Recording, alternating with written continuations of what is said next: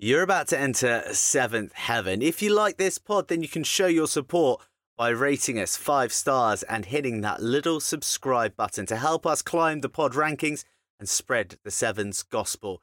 If you're looking for extra content, you can go to our YouTube page or our social channels, Twitter and Instagram, our handle at Seventh Heaven Pod.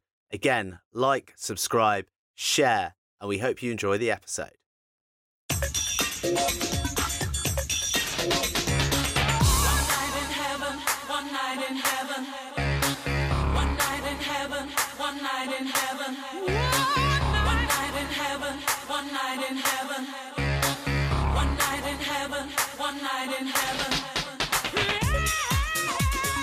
Welcome back once again to your celestial one-stop pod for all things rugby sevens in Olympic year. I'm Burnsy, I got my boy Mitch alongside me, and we are reviewing and revelling in the Perth Sevens that came to a dramatic conclusion over the weekend. Some new champions crowned in the women's competition, a whole lot of action in the men's, and all good times all round, eh, Mitchy boy?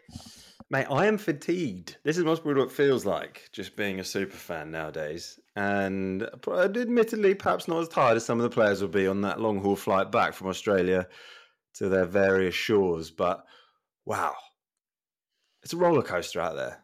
I have got zero sympathy for those players. Absolutely zero. Do you see what a good time they're all having out there for the duration? All you heard spoken about in all the interviews was how good the beach was. So I think everyone had a pretty good time. There is an amazing, amazing video as well of the Irish girls all going into the sea in full kit, boots and all. I think they take the trophy with them and then splashing around in celebration on the coast. How big would that celebration be? Well, mate, you must remember the first time you won a series. Yeah, we didn't have a beach. It was in Japan when there was a leg in Tokyo. And it was amazing. But they did it's the only place, as far as I'm aware, that do quite a formal press conference immediately after the final. Very Japanese, that. Yeah, and it was full of press. And I'd never done a press conference like this. And went up the front, and the fatigue and the dehydration and the excitement of the tournament came back to bite me while I had all these cameras and microphones in my face, and I just went white as a sheet. And I was thinking to myself, I'm going to throw up here. So I had to pause the interviews and get someone to bring me a Lucozade or Powerade. There are various drinks out there, and we're open to sponsorship on the pod. Keep I'm it a open. Red Bull man myself, but yeah. I'll take a Red Bull. Yeah, I would have taken a Red Bull at that moment. Probably would have been the best drink I could have done with. Yeah, and I had to just get some sugar in me. I was battling all sorts. Anyway, I got through that and went and then got naked and celebrated with the lads in the changing room. Yeah, you never forget it. Great times. And no doubt. Full nakedness? Oh, goodness me, of course, yeah. Was that the vibe? Was that the England vibe back in the day? It's just full nakedness. Well, that's generally, win or lose in the changing room, isn't it? Like at some point there's full nakedness in the changing room, in the room, on the bar. What? But the Irish girls will have taken the celebrations just as seriously as their rugby, I imagine. So I look forward to some stories on that front. But just while you're talking about the beach in Perth, it was the gift that kept on giving, wasn't it, in terms of content? Because there's some pretty thirst-trappy content coming out on Rugby Pass, World Rugby, the Sevens account, whether that's the Argentina men doing their mobility work. That was pretty widely covered, wasn't it, on the socials? Explain to me thirst trapping. What is thirst trapping? Mate, I don't know. It's a phrase of the modern world. But as far as I understand, it's like making, posts that are like, lure you in for things other than maybe rugby. Are you telling me that sex still sells, Mitch? I think it will never stop selling. And I foolishly showed my wife that video of the Argentina men doing their mobility on the beach. I tell you what, they are in some nick. Even Gaston, and I say even Gaston, because I'm sure he's in the shape of his life. He was never one of the ones you'd look around the pool and think, crikey, I want his gym program. But he looks unbelievable in his old age. I mean, not bad for a guy who's 1 million years old. He's 1 million years old, but he's got 1 million abs. Tell you what, like Rodrigo Iscro, who was back and like straight into the dream team. It's like he'd never been away. I Can they not manufacture kit big enough for him? Like, can he not go an extra size up? Because he looks like a cash machine, like an ATM, a big rectangular lump in that pale blue and white. But I kind of think like there has to be a size up. There's got to be an Iscro size. What are the regs on short sizes? Like how sort of limited can the material be on a pair of shorts until someone at World Rugby says, "Hang on, that's not legit." As in, like, if you went out in a pair of pale blue and white budgie smugglers with the Los Pumas Sevens logo on, like, is that play on? Well, I feel like the Russian women, they really sort of set the tone a few years ago, and obviously they're no longer with us. So the Aussie girls haven't shied away from picking up the mantle on that front, but definitely the Argentinian lads are trying to hunt them down. Maybe, well, I mean, there's positive correlation there. The shorter the shorts, the more series events you win. Do you know what? I'm a big fan of the short shorts. I was always, the thing is, I never found short enough because I'm short. So I was always having to roll them up. So underneath my shirt, there was usually a couple of rolls of shorts at the top just to shorten them up. Like they just couldn't figure out the dimensions of your body to create short shorts on a man already sub 5 foot out there. 5'10", thank you. You are not 5'10". Yeah, I am. That Said it in all is, my stats. mate. This is an honest pod, not a hinge profile, my friend. Let's not go lying about inches.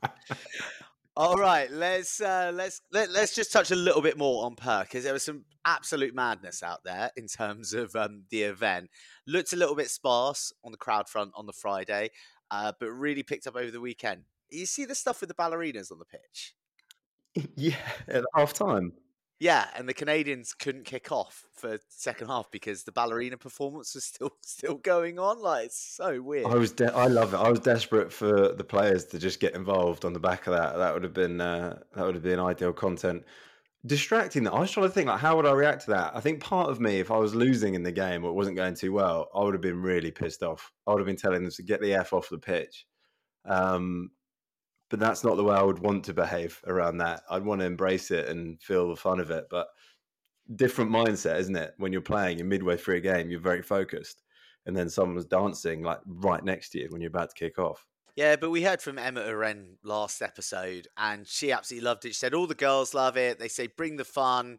Yeah, and it's a generation coming through of young players that get it in a way that perhaps previous generations didn't. And I think Sevens players have always embraced the fun side. It's always been part of it. So you've had to embrace it, whether that's just the fact that everyone in the crowd is having a party while you're grafting your backside off, or whether that is things going on the pitch now where it's got to all the content stuff and the works. I would say, talking of the content, did you see Jordan Conroy get absolutely mugged off by the Instagram account? No, There was the clip of no. him getting dished off by Gonzalez, who hasn't been dished off by him.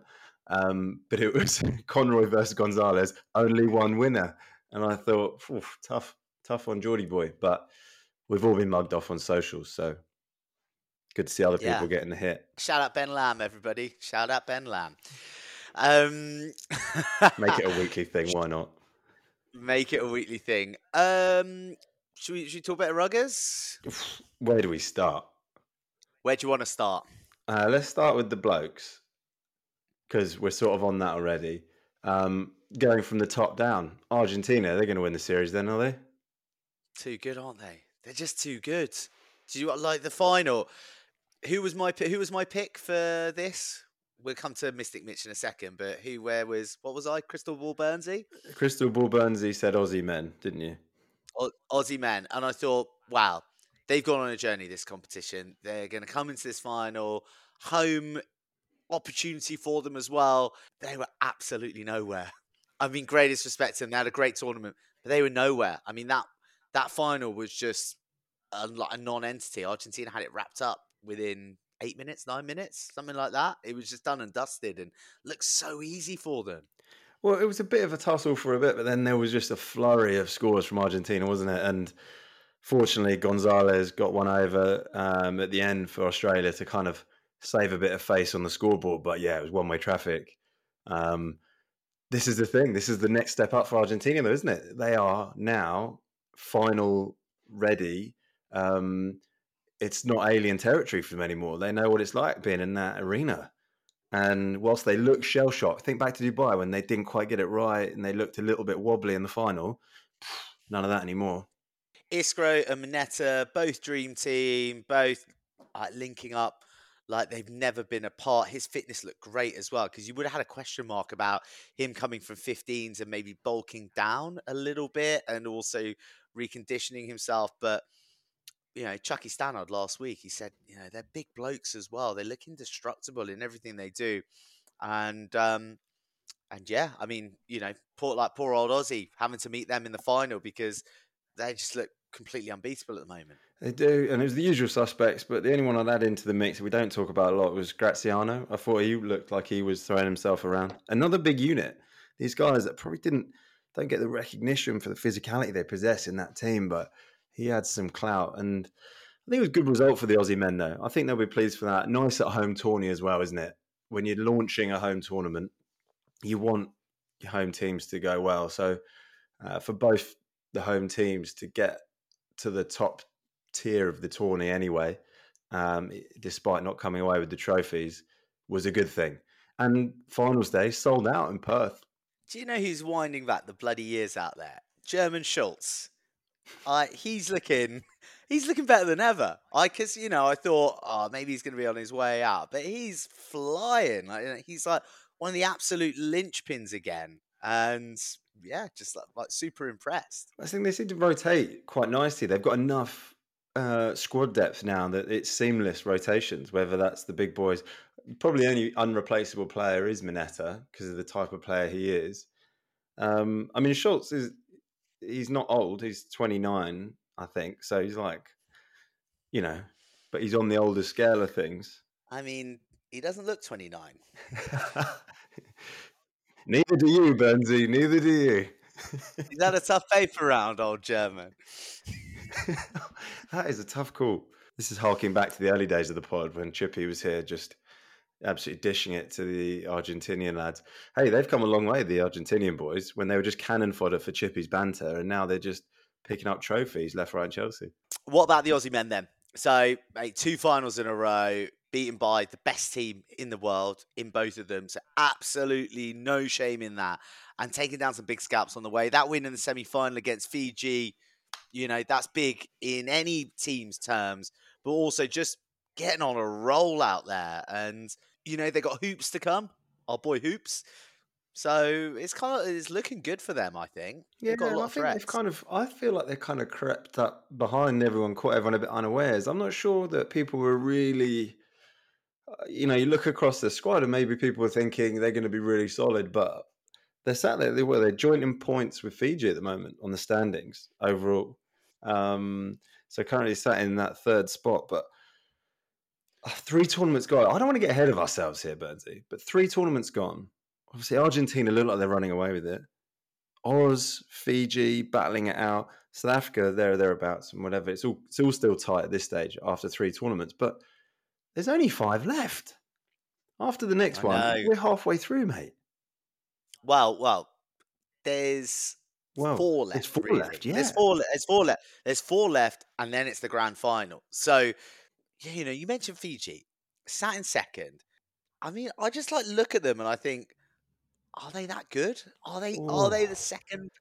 I know. You should never speak ill of Fiji in sevens. But I look at them, I think, are you actually the second best team on the series? I feel that they're coughing and spluttering their way to sort of high-ish place finishes. But I don't look at them and think, these guys are going to win. And they haven't won a cup for, I think, 16 events, 17 events. They didn't win one all last year. So you've got to go all the way back to the season before. It's one of their longest barren runs ever. I'm with you. They don't really look like a team that's going to win a tournament, but if you're coughing and spluttering, looks like they are playing, then you're going to do all right. And that's kind of the thing, isn't it? Across the season, it's about how can you just keep clawing points here and there. And what are they? 2 fourths and a third this year. So that's consistent. Like they're there or thereabouts. They just don't have that kind of stardust to get them to the final and to get a trophy in the cabinet, which they'll need. And I say they'll need going into the Olympics for the belief and to understand how to win with this group of players. But also, BG coach Ben Gollings, he'll be needing that just to stop people from knocking on his door on the islands, because they do not give you an easy ride as a coach down there. He'll be up against it. He'll be going home to answer some questions from the press, probably from some people in the organisation as well. Hopefully, he's got the full support of everyone, the nation, the organisation. But I think he'll be having to answer some questions about when are they getting a trophy. It is so crazy to be talking about Fiji and saying that they're lacking stardust to get to a final, because that is in their DNA. Like Well, that's probably the wrong turn of phrase, isn't it? they got a galaxy of Well, stars. that's it. And actually, they do have stardust. They do have. I mean, the highlight reel would be half as long without them in it. Still, even though they're not winning, but they're just not able to put it together. Bit ill-disciplined, I think, is a factor, which is kind of harking back to some of the previous teams we've seen come out of Fiji over the years. But come the Olympics, might be a different story, because they always seem to unearth someone, don't they? I mean, I watched the Fiji Coral Coast Sevens, and like Semi Kunatani was out there playing again. Do we see Big Semi make a return? Do we see a few old legends? I know that Jerry Two Eyes been off the boil, but does he come to the fore? And I bet you there's some bloke we've never even heard about who's gonna get picked and he's gonna light it up come Paris. I can't see them bringing too many new faces. I don't know. I mean, Talatholo's still doing a great job for them, leading from the front. Yeah, I mean, you're right. There's the oodles of talent. I don't think that's their issue. It's just getting it all together. They have got a bit of a new squad this year. We forget that. And 3 tournaments, maybe we'll give them a bit of grace. And if they polish off a couple of cup trophies, and then they'll be top of the pile. So, but what about? No, I was going to say, talk about their neighbours, relatively speaking. The next Yeah, closest go on. nation, New Zealand. Geography test. Yeah, confirmed. They are definitely the next closest nation geographically. Maybe, Samoa, yeah. are they not? Are they not? Oh yeah. But yeah, you are welcome Well, to go on to New I Zealand. was going to Yeah, go on to both of them actually. sweet as save, as brother. two teams, as two teams that are underperforming based on how we thought they'd go this year. Start with Samoa. I mean, they've made me look stupid because I kept saying coming into it that they might, take a few hides and win a couple of trophies, but they've not really been close. They still look dangerous. They go to the power game. They hit on the edge with the big boys and offload. Simple formula done really well, and they're hard to play against, but just not able to string the results together. And they're now down in that relegation zone, which, what that does to your mindset, who knows? But I'm more interested in New Zealand, mate. We're just so not used to seeing this. Speaking of men under pressure, Tomasi Tharma. Yeah, ninth place finish. They got beaten by France for the first time in 5 years, and they didn't just get beaten; they got hammered. They got a late try as well to put a bit of gloss on that scoreboard, but they got well beaten by France. I don't know, Matt. I'm going to throw this out there to you, and we haven't discussed this before. Are New Zealand too old? They got too many old timers in there. They got Mickelson. They've got Malia. They've got Curry. Who else have they got in there? He's been around. Dylan Collier as well.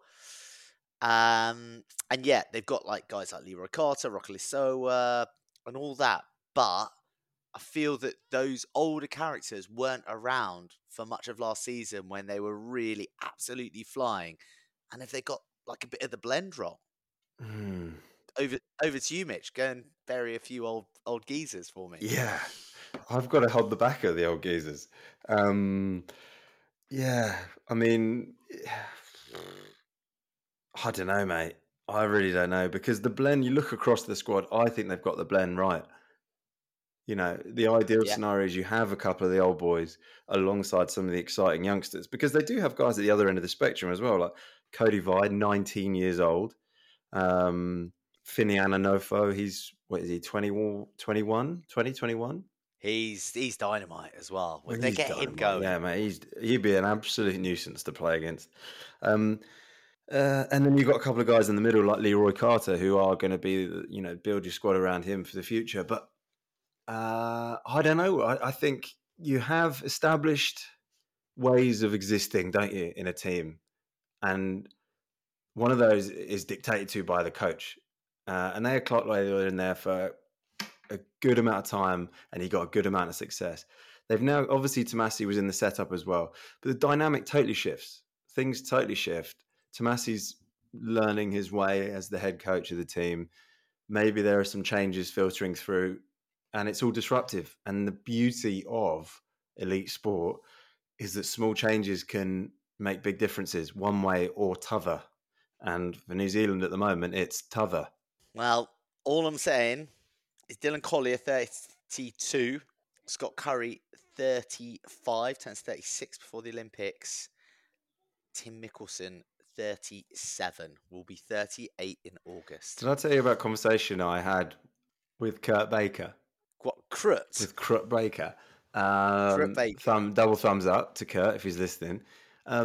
So we were in, it was at the World Cup, at the last World Cup in Cape Town, and my swan song. So it was with England in Cape Town at the last World Cup, and we were having beers afterwards.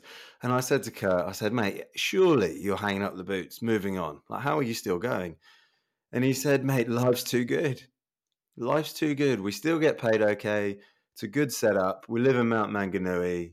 And, so maybe all the old boys are thinking life's too good and they're hanging around. But then that's for the coach to decide if they're still working and delivering the deliverables. Yeah, but I mean, life might be too good for them, but the results ain't too good for the people. So, yeah, that's all good. But I mean, I don't know. I'm just throwing it out there. I'm throwing it out there, Mitch. You retired age 33? 33 were you? You're 34 now. Yeah, 33 probably, yeah. Yeah.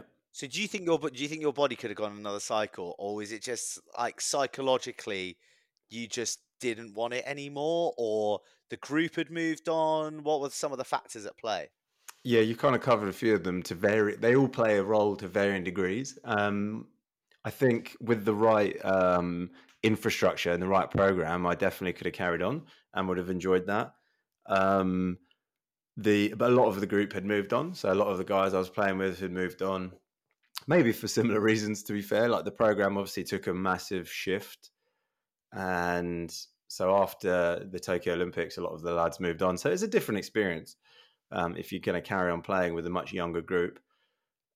So that was the reason. I do think if we'd had a different program to stay on with GB, then I would still be playing.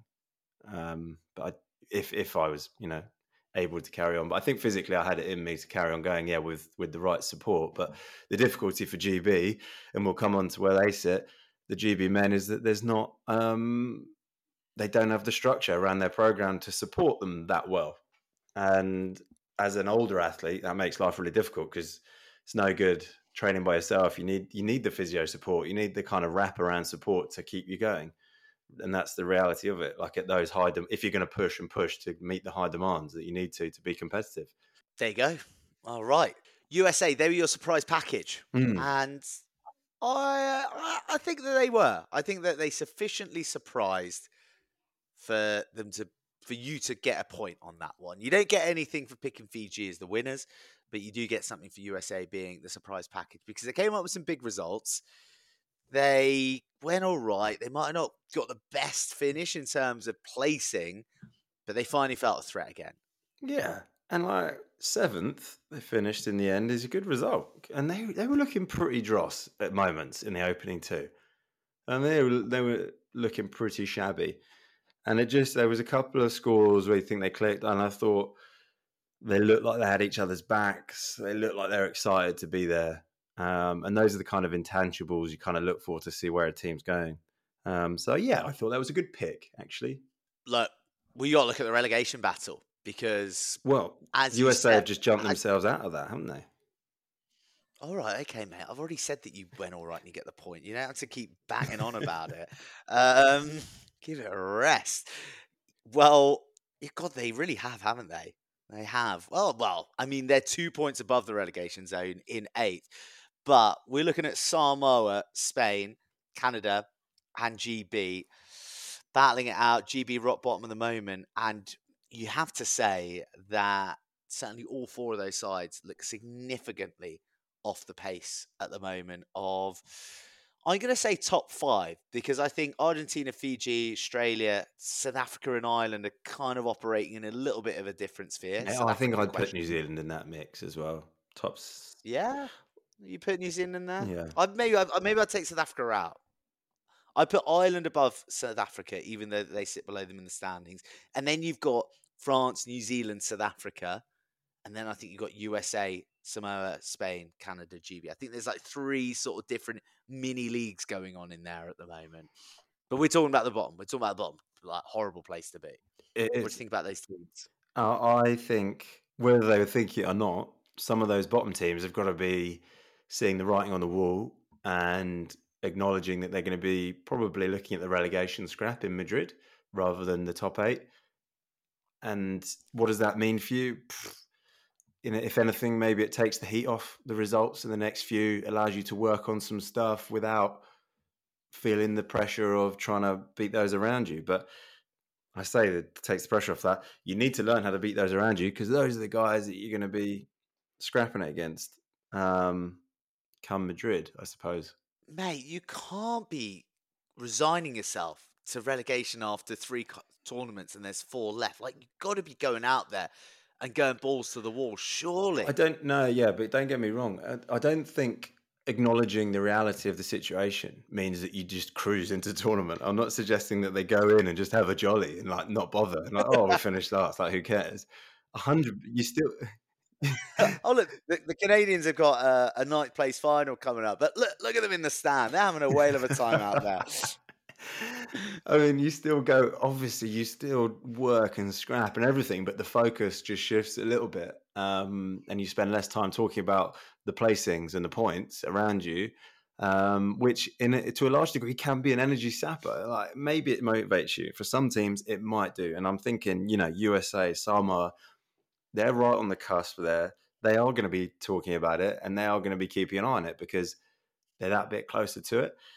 I suggest perhaps GB Canada. It's a different story, and you just think, well, if we get out of it, great, we get out of it, but let's not worry too much about it. If we end up in the Madrid fight, then we deliver some of our best rugby at that point. And then you think, what do we need to do now to get to that point playing our best rugby? And a lot of these guys are going to be fighting against each other for Olympic qualification as well. So there's so much going on. And that's nerve-wracking for GB. Obviously, not only they're going to be playing South Africa, who are up the top towards the top end of the table, but Spain are going well, aren't they? Well, Spain were my surprise package, but they still sort of failed to really deliver for me. Yeah, but They they are were go. They better. are. Step up, I'd say. They're getting better. I like them. I like the way they play. I like some of their players. I really like Moreno. I think Lopez is really good. They've got Paul Pla, who's another member of the Million Years Old crew, along with Gaston Revol and all those Kiwis that I was slagging off earlier. Um, I think there's something about the way they play. I think they're difficult to play against. And yeah, it's good to see them getting better, because I think as well, in terms of that Madrid climax, it would be catastrophic if they were to get relegated in Madrid. Can you imagine the ultimate vibe sapper in Atletico Madrid Stadium and Spain get relegated? So I kind of want them to be in the top eight to assure that they're going to be here next season. But certainly if they're in the bottom four, I want them to be riding high so that they can save their skin. Even though I love so many of those teams down in the Challenger. Man, it's jeopardy everywhere. Well, you've clearly forgotten your roots there, because if GB do end up in that scrap, then the Madrid tournament can absolutely do one for all I care. One night in heaven, one night in heaven. As we've just been talking about Madrid, I am going to go Espanol and say from chicos to chicas, as we had a bit of history with the Irish women winning their first ever cup trophy in Sevens history. Incredible scenes, incredible bunch of women. I think it's not well disguised that I'm a big fan of the Irish women's sevens team. And I believe that they are the first side who isn't New Zealand or Australia to win a cup final since USA did it. Enormous for them, even bigger for the women's game. So good, so healthy. Amazing for Irish women's rugby as well. And they are a popular bunch of girls. I think everyone was behind them. I saw on Instagram, Stacey Waka was dropping saying, what a group of girls. It's what all the hard work's paying off now. And they've just steadily, incrementally got better and better and better. And they deserve this. They're playing some great stuff. Got a good squad now. And there's a couple of like the pillars of the team, the kind of spine of the team, just delivering to the next level. And it was no easy feat. They had the big guns in the final. So to topple the Aussie girls who are top of the tree is something pretty special. Yeah, in their home tournament as well. We're going to get onto the Aussie girls in a second, but I think we've touched on consistency of group before and kind of going on the journey. These Irish girls, they've been on the journey. Stacey Flood, Lucy Mulhall, Amy Lee Murphy Crow, they've played on cabbage patches out in Eastern Europe, in the lowest ranks of Rugby Europe. They have battled all the way up, and the culmination of that was when they qualified for the Olympics for the first ever time in Toulouse with that big victory over Fiji. You saw the emotion, you saw all those fans who travelled over, and no matter where you go in the world, there's always plenty of Irish to fill a stadium and keep the bars busy. Well, you were keeping the bar busy that night, Burnsy, if I remember, because we joined them for the celebrations, didn't we? In Toulouse. Yeah. As I like to call it, my inspiration juice, because do you want to go into it? Do you want to go into that table tennis when I smoked you and Greg O'Shea in the hotel lobby afterwards? That was actually a remarkable moment because you could barely see at that stage of the night, let alone strike a ball, I thought. And I think just for the record, like I couldn't play because I was in stitches of laughter. But the fact you pretty much had your eyes closed and you were swaying from side to side and yet you were still dishing me up on the table tennis table is remarkable. Like the state of flow that I hit after, I think, the 18th tequila and being back downstairs in that hotel. Greg O'Shea fell off his chair because he just laughed. He was laughing. He thought, "Who are these two complete clowns?" Anyway, Blame the I Irish blame the women. Irish. I blame the Irish women's team for buying me too many drinks that night. But man, if there's a nation that's going to buy a lot of drinks to celebrate this victory, that would be them. Mate, it is massive for them, and they really deserved it in that final. Obviously, just a one-score game, but that's kind of the way that finals go. But I'm not going to say they looked comfortable, but they weren't sort of like hanging from the ropes right at the end. They had control of the ball. They looked really composed, and I think up against that super talented Aussie team with the weight of the rugby nation of Australia behind them, that's what makes it even more impressive. I don't know what else to add to that. You had me in the moment there. I was just thinking, gosh, it's remarkable. It's great. But you know what? Worth mentioning as well, the backdrop of women's rugby in Ireland over the last kind of 2 years. This is a big marker and a big moment that I think women's rugby needed over in Ireland. Let's talk Aussie. Should we talk discipline? I think we've got to talk discipline, haven't we? Mate, they love a card. They love a card. The Levi's love a card. Tegan, yellow card in the final. That proved to be pretty costly.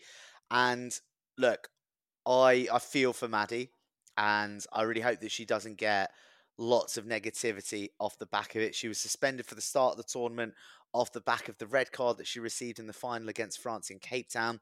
She came back and she picked up a red card for a high tackle against New Zealand. Georgia Miller had already been red carded in the same game, so they ended up 6-on-6. I mean, there's no malice in the tackle. For me, it was like more of it's almost like a high soak tackle. Someone else had come in and made the hit, and she was high coming in as the secondary, but still contact to the head. And it's just a technique thing. I know that they're really aggressive in the way they defend. There's some great shots of them smoking USA players in the semi-final. But But yeah, I don't know. It seems like a technique thing, but yeah, proving costly for them, isn't it? Well, it could do. I mean, it's sort of they're getting away with it at the moment. We discussed this a bit after Dubai, didn't we? When they had a couple of instances there. I think if you're going to play on the edge in terms of being, ruthless with your defense, going to make big shots, sometimes you're going to go over the edge. I also think for Maddie, she's she's got the blessing of being tall. I had to present her with the top try scorer trophy at the end of last season, and when I found out, obviously I knew it was her because everyone knew by that point how the tries had finished up, and I thought, oh please, anyone but 6 foot, whatever she is, Maddie Levi. So I had to walk on stage on my tiptoes and my high heels. But she's tall. She's taller than a lot of the girls out there. So that counts against her in these scenarios. She's going to have to learn to dip, change her levels.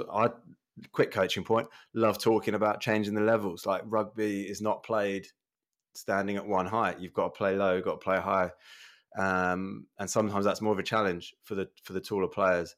Maybe it's her AFL background as well, because like they absolutely write each other off in that. At least they used to in the old school. They've cleaned up their act a lot on the contact, haven't they, in the AFL? But maybe that's not helping her.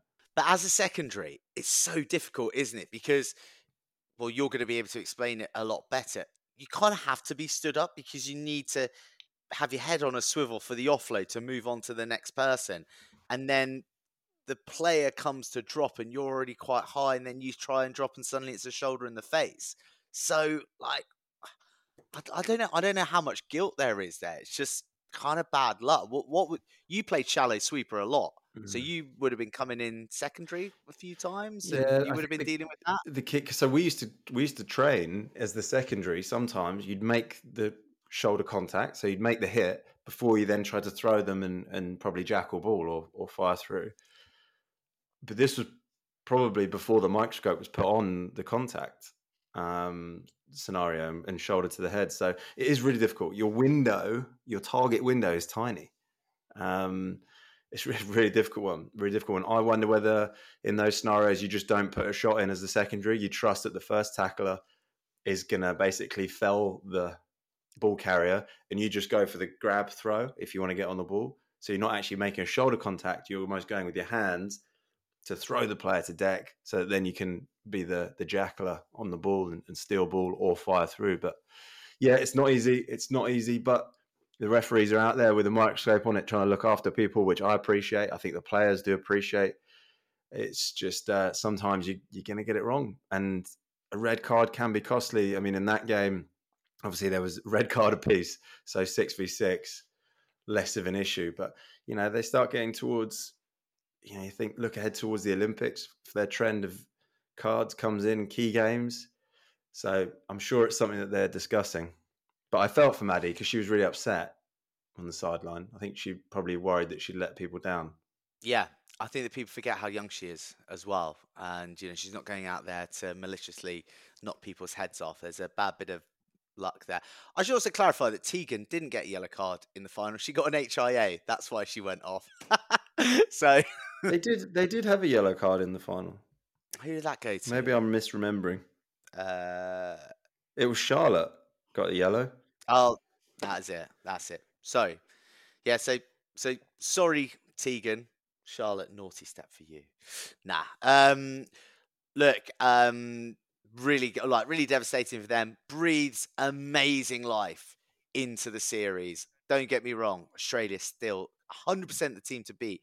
But if Ireland can build on that, and also France build on the fact that they beat New Zealand in Cape Town and that they were in another semi-final, then I think it's really exciting, really, really good for the women's competition. Look, I feel a bit bad doing this because we've kind of done it to the men's team, and I don't want to dance on the grave of the women's team prematurely here either, but Black Ferns, are they in a crisis? Oh, I love the drama. You're such a journo, Burnsy, just stirring up drama where there might not be any. But I didn't think they were in a dangerous place going into Perth. But not only have they failed to progress beyond where they were, because I said maybe they'll pull a gold out on this one, but they've actually gone backwards. results wise. They've gone the wrong way, and that's not what you want. And I'm trying to think why. I mean, who knows? Who knows? They had Tyler was back, no longer Nathan Wong, but King on the back of her shirt after she was married over the Christmas break. I thought she would be positive for them. I think they're missing Gossie, Sarah Harini, who's out with an ACL, so they're going to have to get used to playing without her. But for me, that's been the main difference and the reason that they're probably struggling. She's a nuts and bolts player. She's a leader, and that's probably thrown them off. But you're right. New Zealand sevens, men's and women's, was so strong, always the stronghold. And both teams looking a bit wobbly. I mean, wobbly is relative. Blackfern's still second place in the standing, so they're probably not panic stations, but I wonder where they'll go next.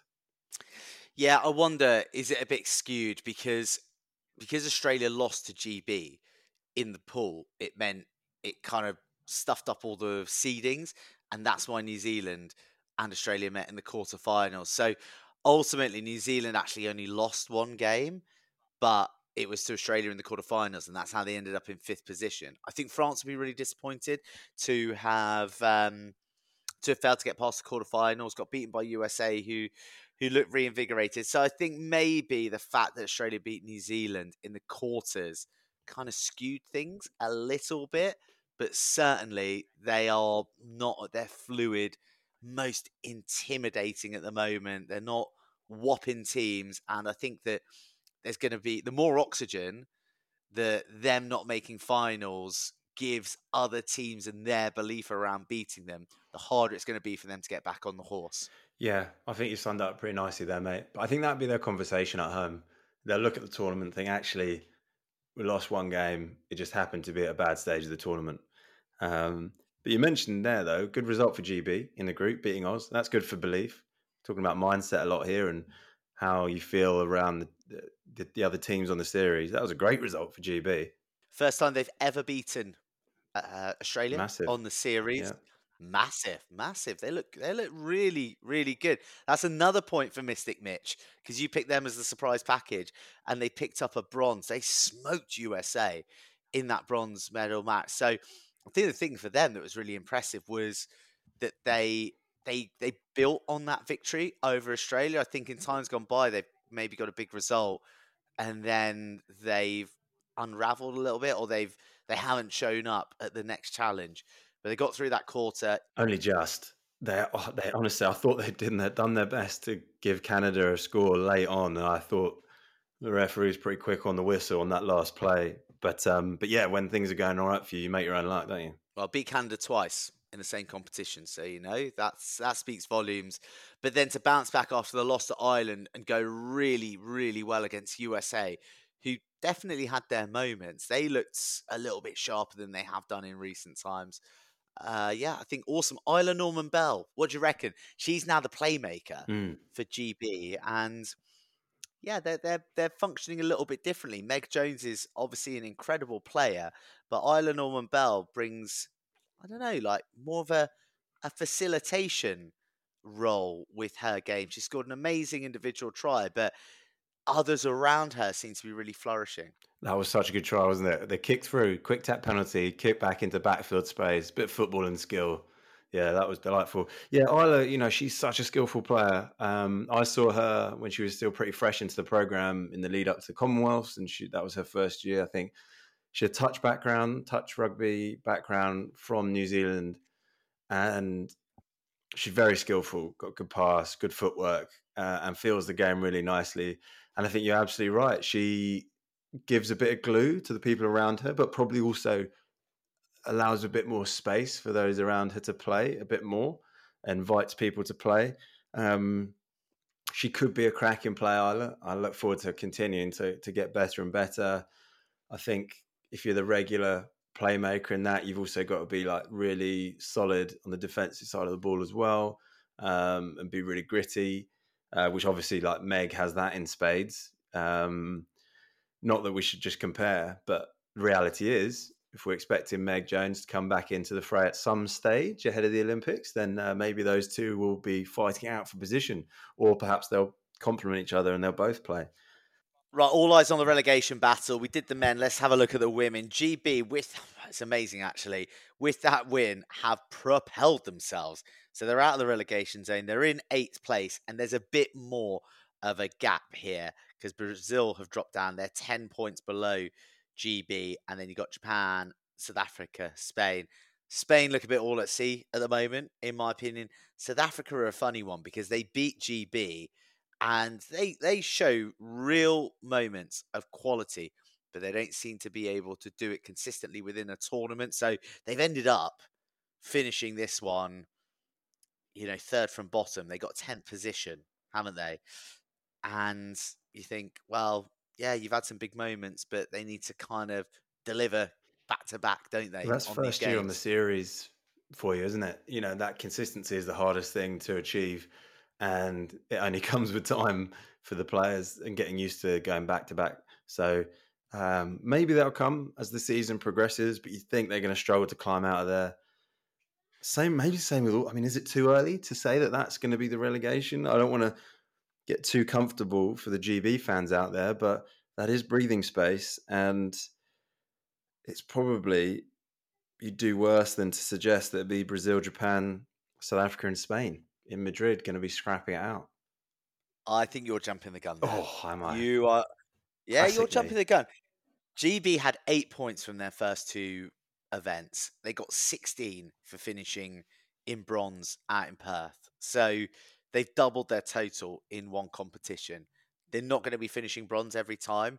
So, and I think that Brazil are capable of better finishes as well, and Japan. So they're going to have to stay on their mettle. And I think that maybe that gap gets whittled away, and then it's squeaky bum time come the 7th competition. No, I disagree. I think Oh GB will yeah. just all you need to do now is finishing above those teams in comps, and most of that should be within their control. Is I don't think it's going to be huge freak results for any of those teams. It's just that would be my gut. One night in heaven, one night in heaven. Right, no Mystic Mitch. Lucky old you, Mitchy boy. You can put that phony crystal ball away for one more week. But what are your reflections? How do you sum all that up? And also, let's have a look ahead to Vancouver, which is only a few weeks away. And I know it's a tournament close to your heart. Do not ask me to sum up a Sevens weekend in a matter of moments. It's impossible. Sounded like that Perth delivered. And it's exactly what you want from a new stop on this revamped series. It looked like a proper party. And there was some awesome rugby. Couple of timeouts for the books, but largely the big guns getting it done. Mate, Vancouver, love it. Absolutely love it. Obviously, they're going from the heat and the sunshine and the beaches to a winter in Canada. But in BC Place, indoor stadium, it's going to be just as raucous, if not more so, with those Canadian fans on the beers. They love it. So roll on, Vancouver. As you say, it's only a few weeks away, but I cannot wait. Best fancy dress stop on the series. I mean, I've seen some pretty outrageous efforts. There are a lot of Sasquatches out there one year, which is kind of like a Yeti or an abominable snowman native to the country. Sasquatch. Sasquatch. Yeah, maybe. We should actually do a bit more of a study into that and maybe do a poll. We need something to get the bloody socials rolling, Burnsy. Crikey. Decent though, New Look socials. What do people think? Let us know.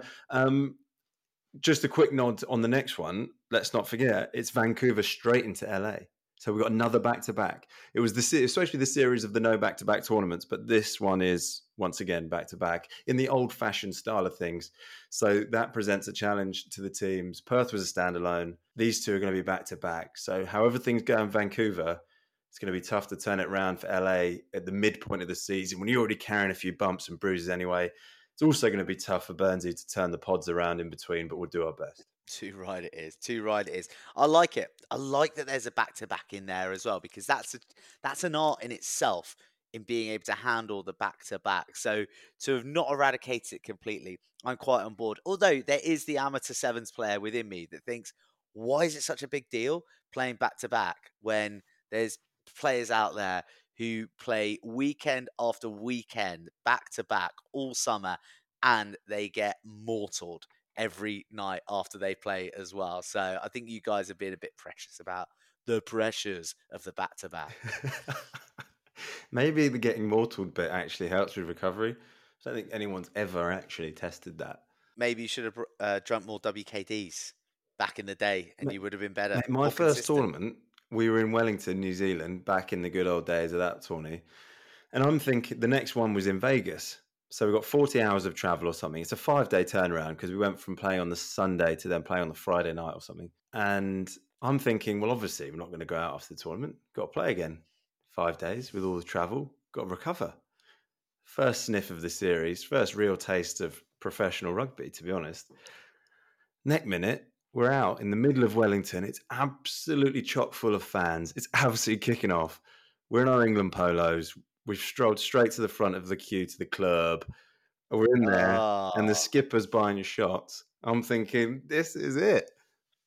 There's a whole other side to this thing. Yeah. Back in those days, though, in my younger days, I could bounce back and then play again. But some of those older guys must have been struggling in Vegas. Bring it back. Bring out the good old days. Bring back the glory days. That's what I say. Right.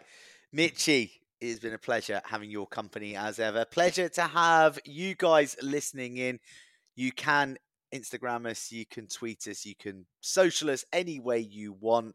Do get in touch at Seventh Heaven Pod. Shout out to Kian and Queever for running the socials for us of late. They were looking slick last week, but from all of us up here, up in the clouds, in Seventh Heaven, for the time being, it is adios. Bye-bye.